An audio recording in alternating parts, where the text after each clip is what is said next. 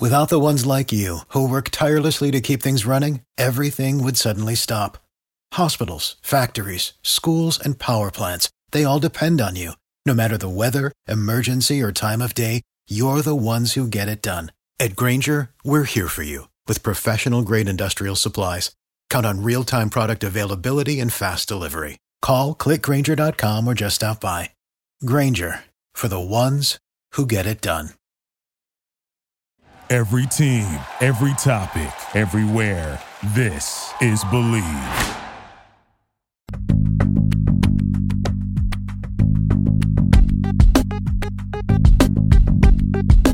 Welcome to Believe in Celtics, brought to you by BetOnline. I am Warren Shaw. He is the great Gary Washburn, and we're your host and resource for everything Boston Celtics this season. Gary, my dude, what's happening? Hey, Warren, how's it going, man? Another average day in the sports world, I guess. Always something going on. So, yeah, everything's good. Oh, man. Well, as you alluded to, we've got to kind of get to it, man. As we get ready to record today, this afternoon, news breaks that you would think doesn't really impact the Boston Celtics, but alas, news will impact the Boston Celtics. So we'll get into that here really quickly before we go to our break. And the crux of our conversation today will be kind of the Celtics defense and where some of the struggles are. But the Brooklyn Nets, they, I guess, part ways. I guess it was a mutually parting of the ways with Steve Nash, as reported by Shams and Woj and all those out there.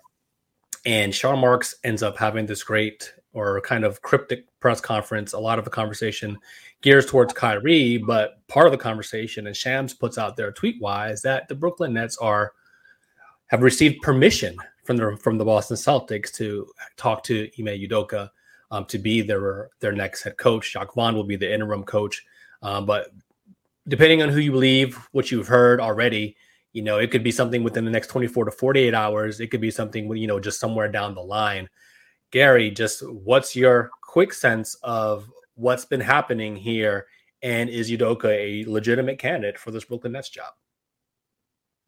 Well, Warren, of course, I definitely think he is. I think that he is someone that obviously have ties with him, being a former assistant coach coming to Boston from Brooklyn on an assistant on that first year of Steve Nash's staff. And so, I do think he's a legitimate candidate. I don't think with all this upheaval, with parting ways with Steve Nash, they're going to announce it today or anything like that. But I do think the negotiations are going on. And what I've been told, the Celtics are ready to break ties. I mean, I don't think that barring any unforeseen circumstances, Udoka was going to coach the team again. It's been 5 weeks. I think they're very pleased with the training camp and now the first 6+ games that Joe Mazzulla has coached, that he can turn into a bright young coach. Obviously, he's going to make his mistakes and have his bumps in the road and have some things he needs to learn as a head coach. But I think that they're very pleased with the direction of the organization, and I think they're completely ready to move on from Ime Udoka. So I've been told the Celtics will give full clearance to any team that wants to bring him on as coach. And as you know, Warren, it's also about the dollar bills here, and that means that they don't have to pay Udoka for the rest of the year or the remainder of his contract.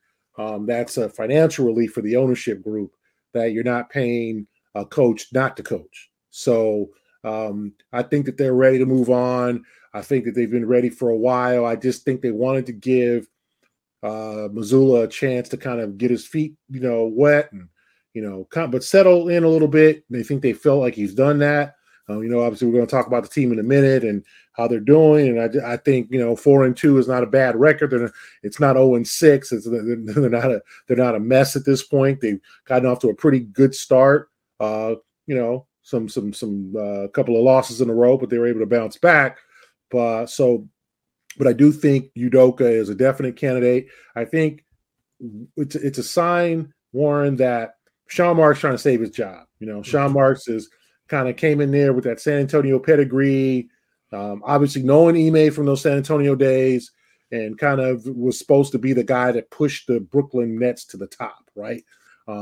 We would have thought I'm sure you as well as I, that by now, with all the personnel that hadn't gone through that they would have at least been to an NBA Finals, right?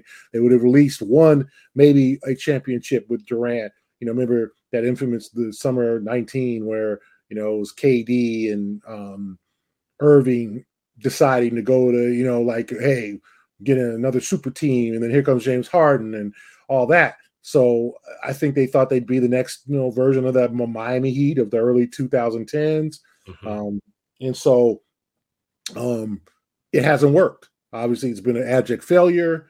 There's a lot of drama going on in Brooklyn. There's always drama in Brooklyn. I think this is Sean Marks's ploy to save his job, save this organization from another complete rebuild. Because as you know, I mean, they tried to rebuild, or they tried to do this on the fly in 2013 by getting Garnett and Pierce. That didn't work.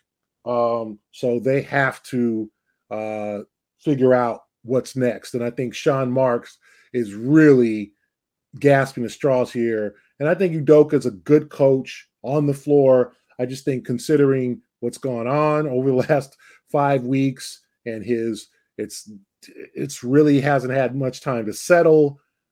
It's a tough situation that he's going to be coming into, and he's going to be getting a lot of questions, obviously, from the media about what's happened in Boston. You touched on a lot, and I want to be able to dive into, different pieces of what you just kind of spoke about, especially with regards to, obviously, back to Udoka, but Marks, kind of grasping at straws. He indicates in the presser as well that he understands and recognizes, hey, they have a window. And that window is not as long. When you have this quote unquote collection of talent, you need to try to capitalize on it. I don't know that it was Nash's fault, but he clearly wasn't a part of the solution. And I think there's more wrong with that organization, than just being the head coach or the lack of experience that he may have had. It's weird coming off of the summer, where Durant allegedly or did ask for him to be removed. And now, 2-3 weeks into the season, that actually does come to fruition. And now Boston Celtics former head coach is now being considered into this. I want to ask you this point blank. Had this situation not presented itself, and it's not fact as we record, it's still, hyperbole and a rumor, so to speak.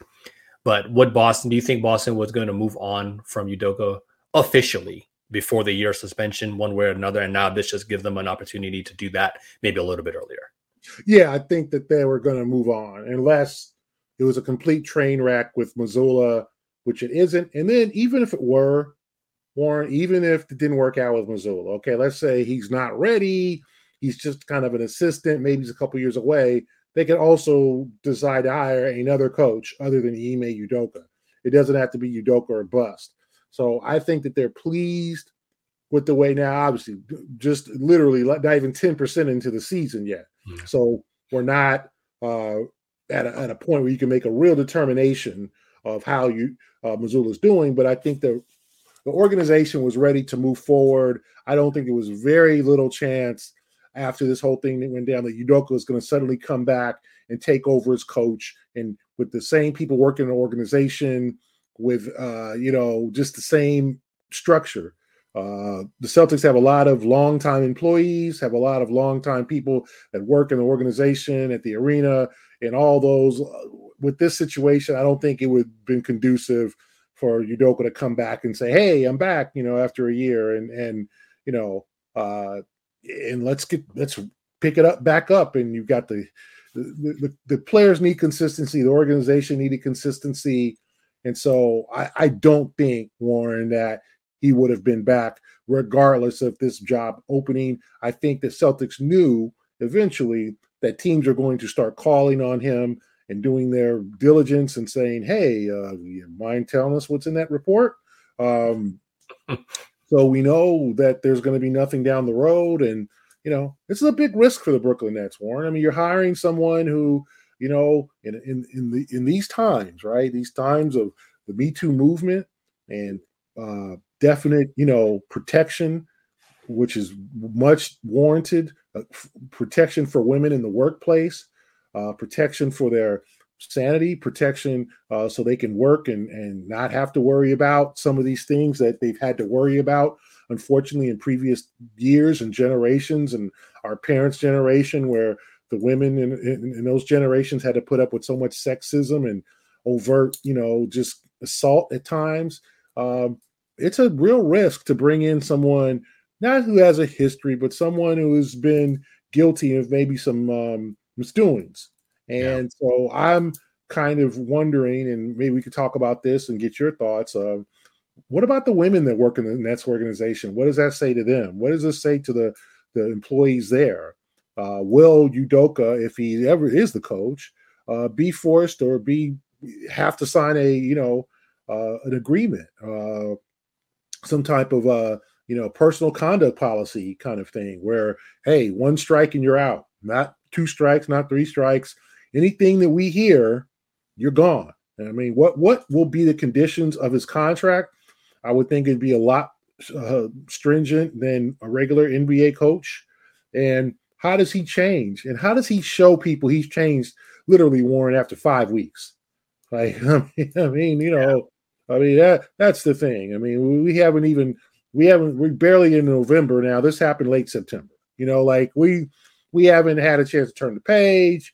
The season hasn't barely started. How in the world can he explain to the New York media, to the Brooklyn media, to the world, to the NBA community, hey, I'm a different guy. I made a mistake. In 5 weeks, that's a tough one. Yeah, I think, Gary, it's a great question. I definitely want to dive into this. I think we're going to take our show maybe in a slightly different direction from most Celtics fans here, but this is an important conversation. Real life things are happening here, or potentially happening here, and I definitely want to address it as it relates to the Boston Celtics team here. We'll take a quick break here from BetOnline, and we'll be right back here on Believe in Celtics. Basketball is back, and BetOnline remains your number one source for all your sports betting needs this season. You'll always find the latest odds, team matchup info, player news, and game trends at BetOnline. And as your continued source for all sports wagering information, BetOnline features live betting, free contests, and giveaways all season long. Always the fastest and easiest way to bet all your favorite sports and events, whether that's NFL, NBA, NHL, MMA, tennis, boxing, or even golf. Head to betonline.ag to join and receive your 50% welcome bonus with your first deposit. Make sure to use promo code BELIEVE, that's BLEAV, BELIEVE, to receive your rewards. BetOnline, where the game starts. And we're back here on Believe in Celtics, presented by BetOnline. And, before the break, Gary was speaking eloquently, about what a potential, what it means to bring in a personality like Coach Udoka into your organization at this stage. Still fresh, still very fresh in a lot of ways. And now to an organization that doesn't have a great overall organizational culture currently. There's a lot of weird stuff happening in Brooklyn, and this, quite frankly, makes it weirder. Potentially, again, we're speaking with some a certain level of uncertainty. Josh Primo's situation just happened in San Antonio, right? And we're just really, as you were speaking, Gary, just so much is happening, to female employees within the sports space, or the assistant GM in Detroit. It's never ending, right? Yeah. And I don't know. I can't speak what it means to be a person or a female in these types of situations, male dominated organizations, and having to be put into these types of situations one way or another, or, with people who have this level of history behind them, recent or otherwise. And it's a very fine line, I think, within our society. We spoke, unfortunately, a little bit about Kanye last week and Jaylen Brown severing the ties there. When have you paid your penance? When is enough for you to kind of move forward? And can you show what you've learned and to move forward as a positive individual? By the court of public opinion, and, there's no rhyme or reason to what that is, it probably hasn't been enough time. But as we alluded to, Brooklyn's grasping at straws. And that's what I think is, really, really interesting. I want to switch it back to the Celtics specific lens, because sure, there's a financial angle to this if he moves on, and that's fine for, Grossbeck and company to not have to deal with that. But what about the players? And do you think in some ways it can send not necessarily a negative message, but has there been more clarity around his situation? I know I don't know if Udoka goes to Brooklyn, does the facts of what happened actually eventually come out. But do you feel the players understand the same thing that you said previous to this in our prior segment, that the Celtics were moving on from him? The 1-year suspension was just something they kind of put out there. There was no real intention of ever really bringing him back. Do they understand that? And would they, in essence, not necessarily bless, but just like, okay, fine, he's moved on. But to the Brooklyn Nets, who are, division don't really matter that much anymore, but they're a kind of a rival. And there's a lot of symmetry what's been going on with Boston and Brooklyn for whatever reason, because of even the Kyrie stuff, being on that team and going over there. There's just a lot of, again, weirdness between these two organizations. Do you think the players are going to be accepting of this if it were to come to pass, or they just don't have a choice and, but have they actually moved on? Yeah, Warren, I think they're going to have to be. And I think, okay, like we can try to, break this down here. Like, okay, the question that I don't have the answer to is, have things been further explained about what happened and what the actions that Udoka did that forced the organization to make this move? Has further details been revealed? It's been to a point now, being around the team, that these questions aren't asked anymore. We've kind of, the media's moved on. Hey, it's a new administration, new guy. The players have talked enough about it. But this is something that, could obviously need to be be brought up again. Secondly, Warren, have they talked to Udoka as a group? Has he called any of the players? Was he allowed to call any of the players? That's the thing about, I was told that he's not going to be, he wasn't going to be able to come to a Celtic game.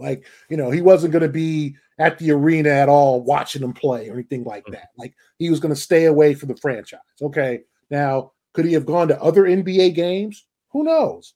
I don't think, and I'm sure if we had, look at TMZ or something, we could see, we would know that he made some type of public appearance, but I have not seen or heard of anything publicly he's done since this happened.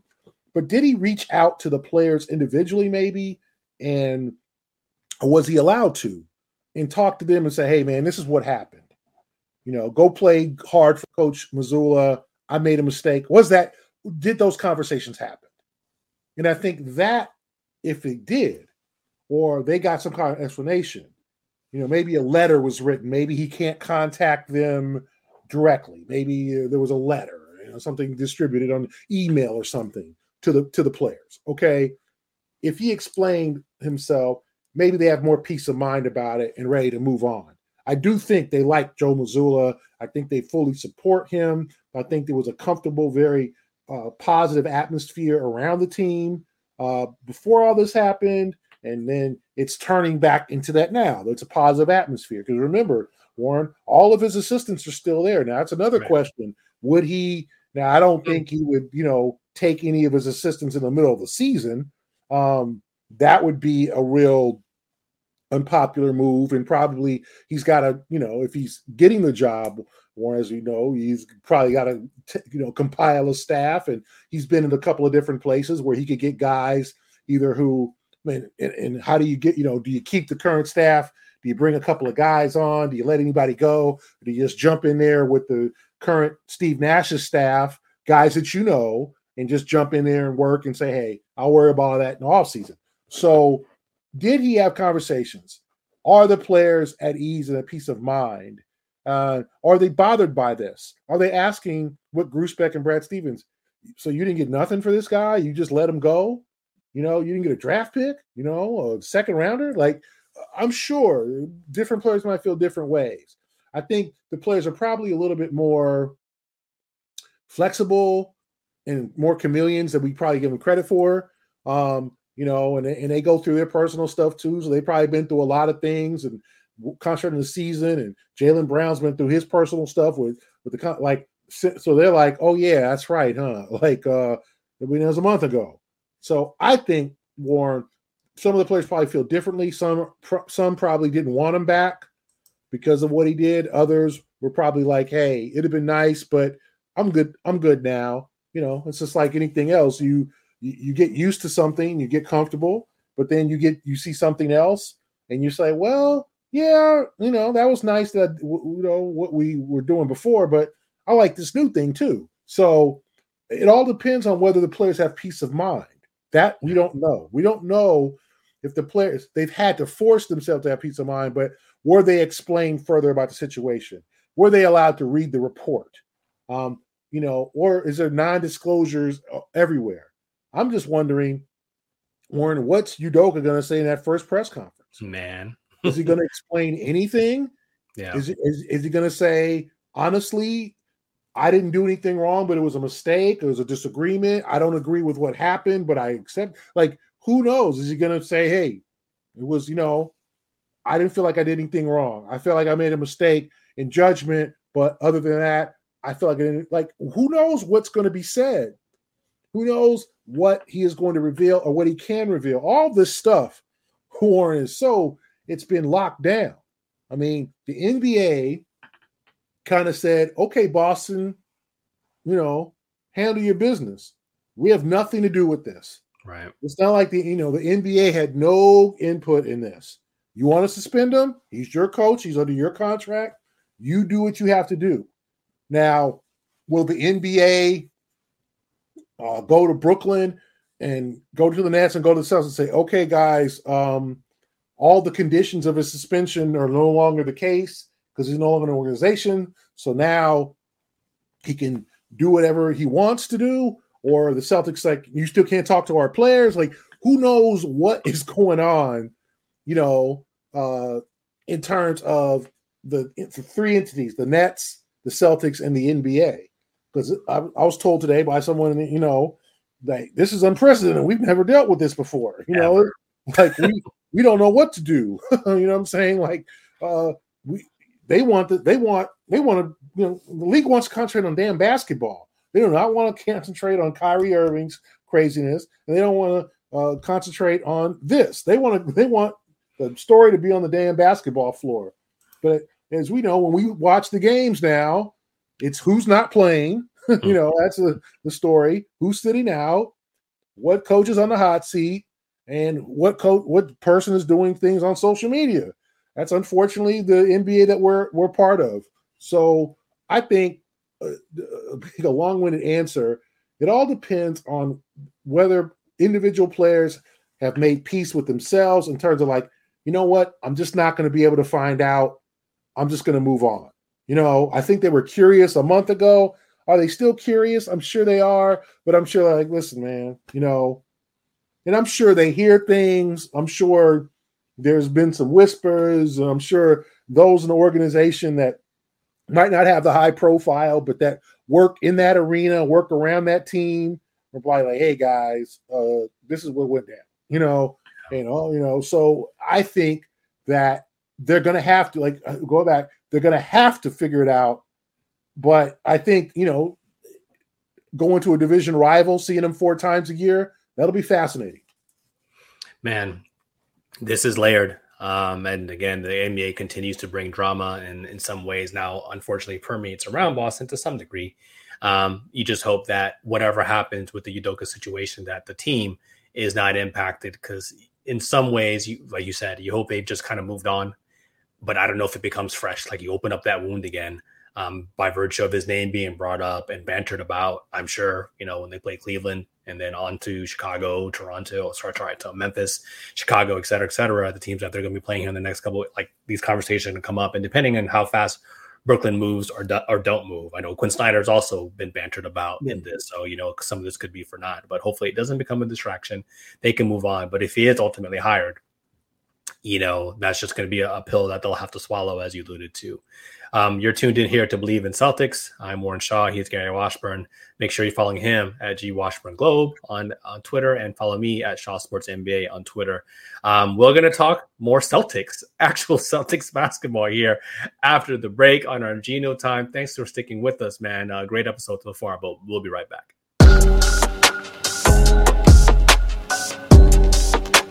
This week's edition of the Geno Time segment here on Believe in Celtics, we are going to be discussing the Boston Celtics defense. As we talked a little bit about 4-2 as we record this show, Cleveland coming up. a rematch with Cleveland, overtime game where they gave up 41 apiece to Donovan Mitchell and Karis LeVert. Celtics killer now, Karis LeVert. That's what I'm going to call him. But the defense just hasn't looked as spry, and it's something we talked a little bit about on the last episode, but it continues to be a point of concern. Offensive rating, 4th. Hey, looking great. Up from 7th last year, but 2nd overall in terms of defensive rating last year, down to 25th this year. That math ain't mathin', Gary. There's a lot of things wrong, I think, with the Celtics defense, and I've really been seeing it, especially at the point of attack. People are getting them blown by on a more consistent basis, and they don't have the rim protection, the requisite rim protection there. But guys are hitting shots. You know what I mean? And, there's no accounting sometimes for when Donovan Mitchell, I mean, he's an all level or all NBA level talent. Karis LeVert, again, Celtics killer. So some guys, sometimes people get hot. But there's some things fundamentally wrong. I think what's going on here, Marcus Smart is starting to allude to it and saying, hey, we need to get back to the defense that we're playing last year. But how do they do that? What have you seen? Why is the defense taking this much of a slip? Understanding that Mazzulla was essentially the defensive coordinator last year. So what has been different from last year to this year? Yeah, Warren, I think they've just been slow to learn the concept, slow to kind of to get back into that rhythm.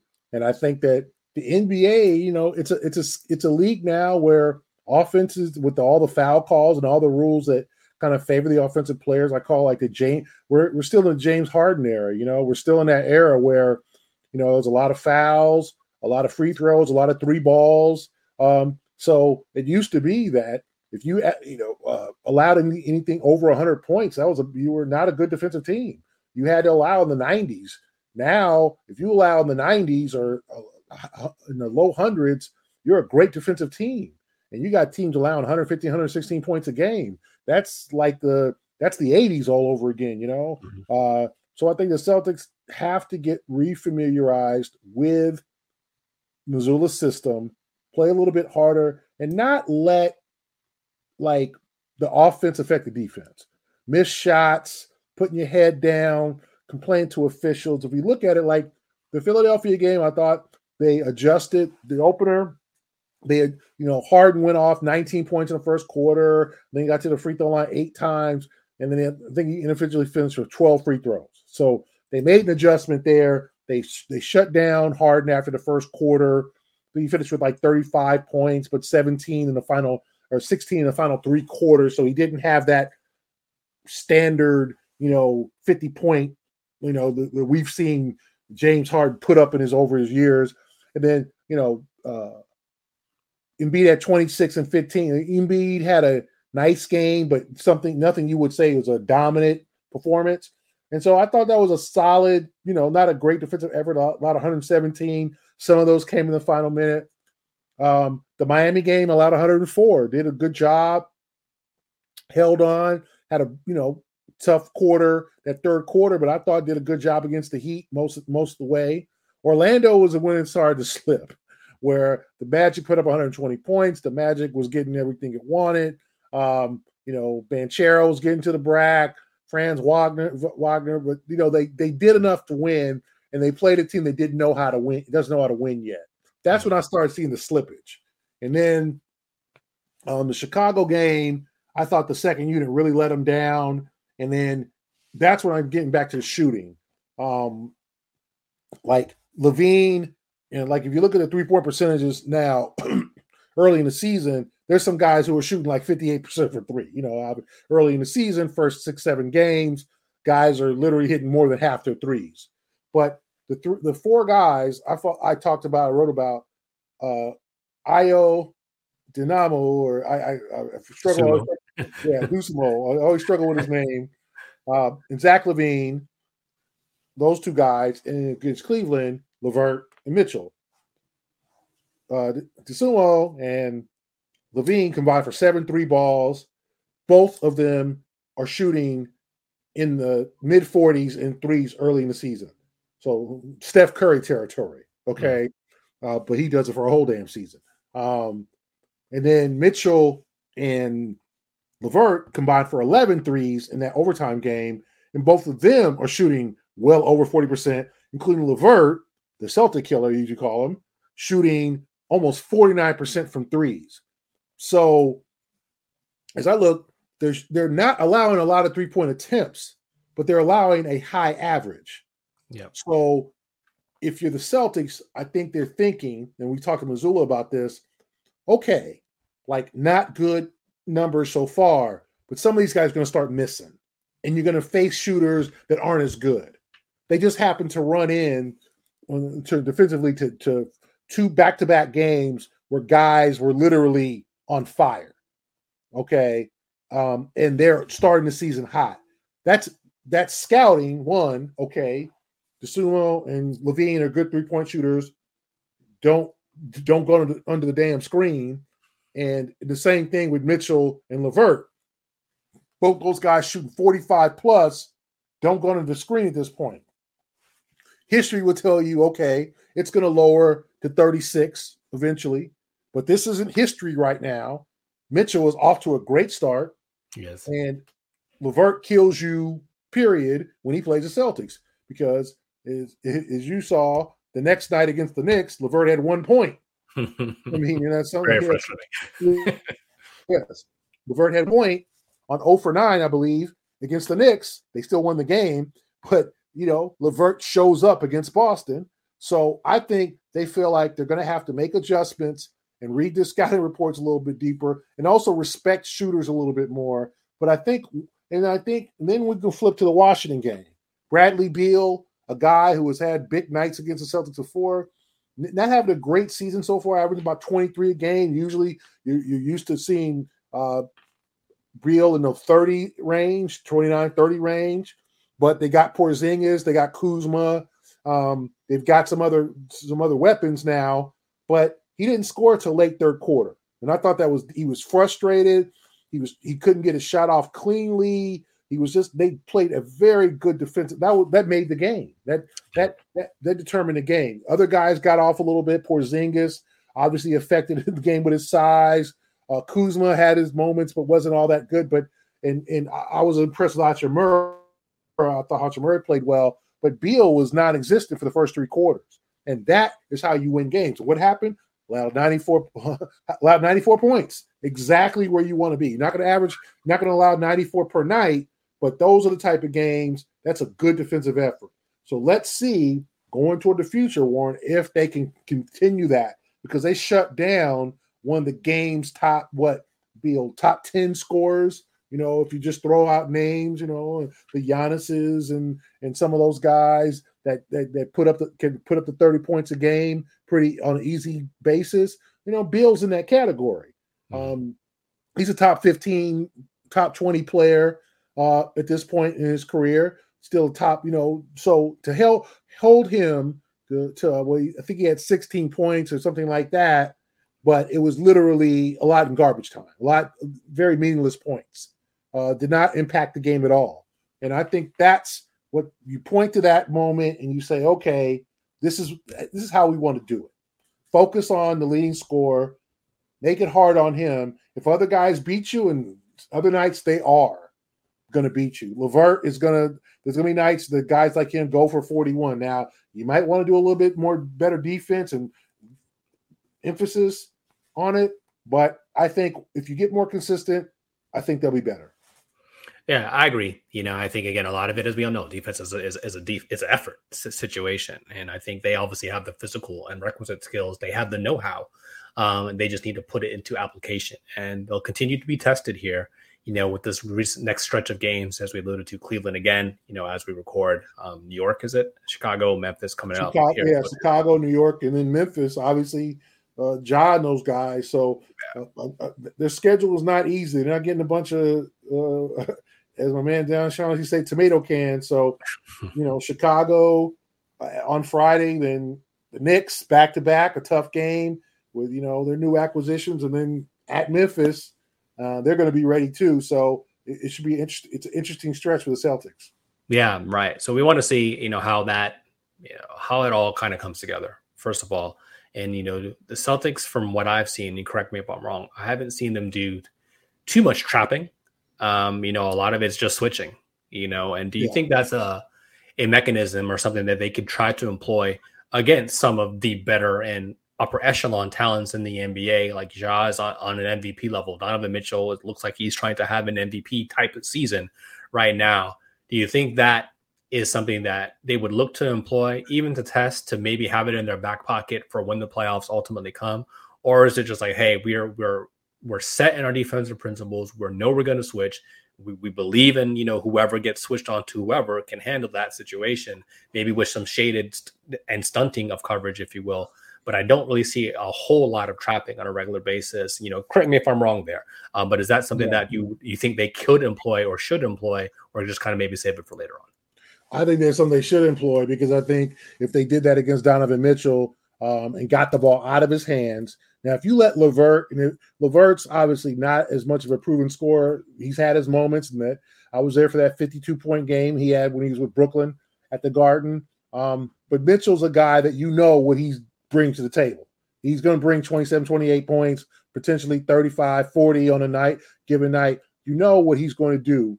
I would have I think Missoula trapped to get the ball out of his hands. If Kevin Love beats you, if Okoro beats you, if Jared Allen beats you, even if Evan Mobley beats you, it's their night. Okay.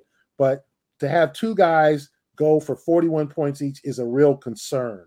Like that's lackadaisical defense. So I think sometimes you got to make adjustments. Yeah. I remember seeing our friend Kemba Walker drop 43 on the Celtics in Charlotte one night, where basically Kyrie was saying, like, we trap, like, who doesn't trap a guy in that situation when he's just scorching hot? Yeah. You got to sometimes tip your cap and go, okay, this ain't the night to guard him one-on-one. This isn't, he is making it hard on us. Let's make someone else beat, even if you be getting beat with twos with three, instead of threes getting beat with twos, that's a little better than, splashing. Mitchell you just knew it was his night, and you're like, okay, are they going to do something to stop him? Or are they just going to hope he misses? Or are they going to put a bigger defender on him? So we'll see. It'll be interesting to see over the next couple of games. Obviously, another matchup with Cleveland. Yep.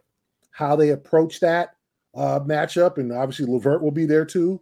But I think trapping's got to become part of their arsenal. There's just too many good, pure scorers in this league, Warren, to sometimes you got to know that there's going to be a guy that's going to light you up every now and then and force you to do that. Yeah, I agree, obviously. So I'd love to see, again, just as situationally, maybe as, again, to kind of stop runs, like how you'd call a timeout. All right, well, let's trap this MFR. He's giving us a business right now. Yeah. We got to you got to give players like that different looks. And as you alluded to, you tip your cap and say, hey, God bless if other guys beat you. But yeah, when you have those main stars torching you like that, it's a little bit tough. So we don't want to end on a negative note. Again, this team is still 4-2.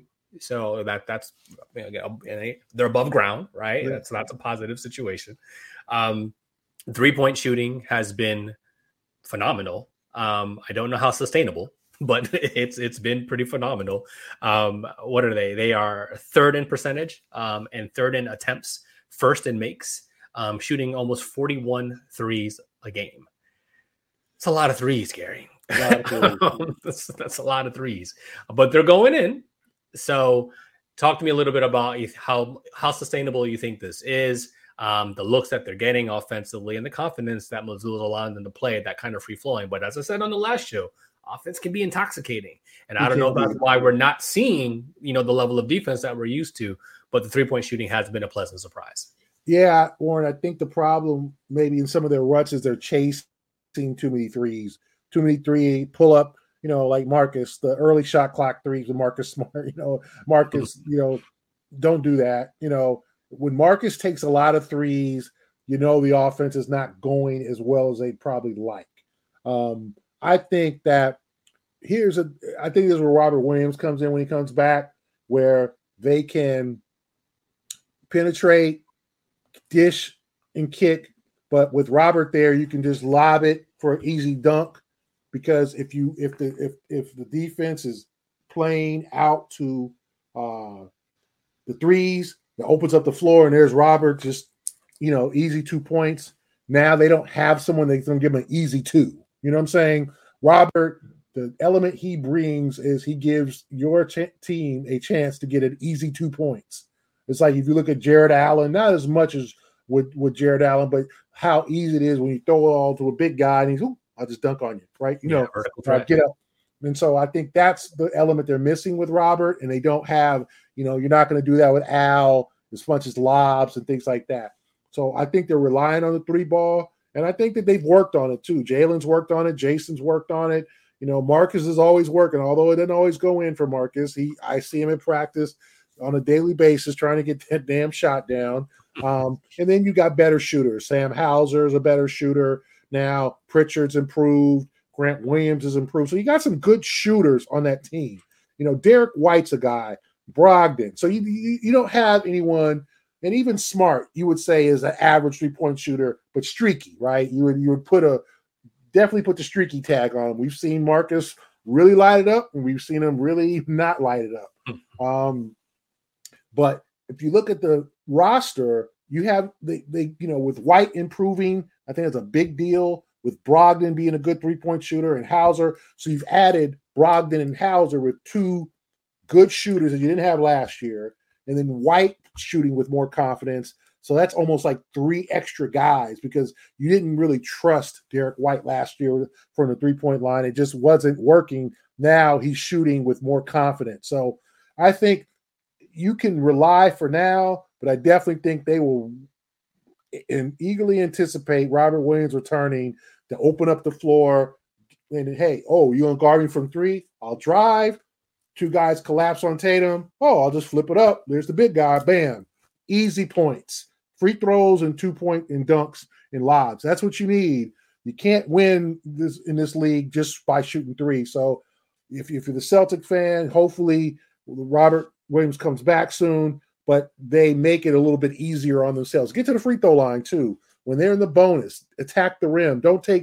Stop taking 3s when you got a team on the ropes in the bonus. Live at the line. So there's some little things that can be tweaked, but I think for a team, if you'd asked 4-2, I think people would be like, yeah, I'll take that. Like, I don't think people thought, I think they thought maybe they might lose at Miami, right? Or maybe lose the opener against Philadelphia, or maybe at Chicago. The Cleveland game's a little bit, Cleveland's playing good ball. Cleveland might be a year ahead of what we thought they were. So I think people would take 4-2 for now. And, you try to get through that schedule, and then you get a couple of Detroits in there, and then you can start building up some wins. Yeah, and I think it's great to be able to kind of, sharpen your iron here against some of this upper echelon talent, even without being fully healthy. Look what Milwaukee's doing without Chris Middleton right now, and, they're still achieving. So, again, Boston's still playing good basketball here, but some things to tighten up and better days to come as a result, of some of the injuries, getting shored up here. Hopefully Rob joins us at some point, maybe January, February, into the season. So I think that's a great place to wrap it up, G Money. I think this has been one hell of an episode yet again. I want to thank you for your always great musings, your coverage and your insight. He is Gary Washburn. Make sure you're following him on Twitter at GWashburnGlow. Follow me at Shaw Sports NBA. And this has been Believe in Celtics, presented by Bet Online. We will definitely catch y'all next week. Peace out.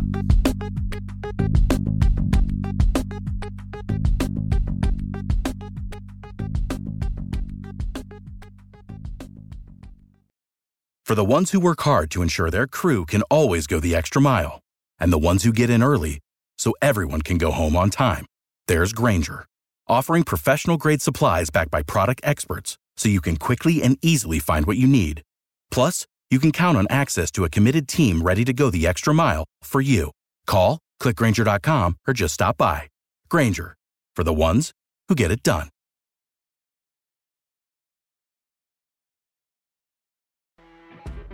When you're listening to a true crime story that has an unbelievable plot twist that makes you stop in your tracks?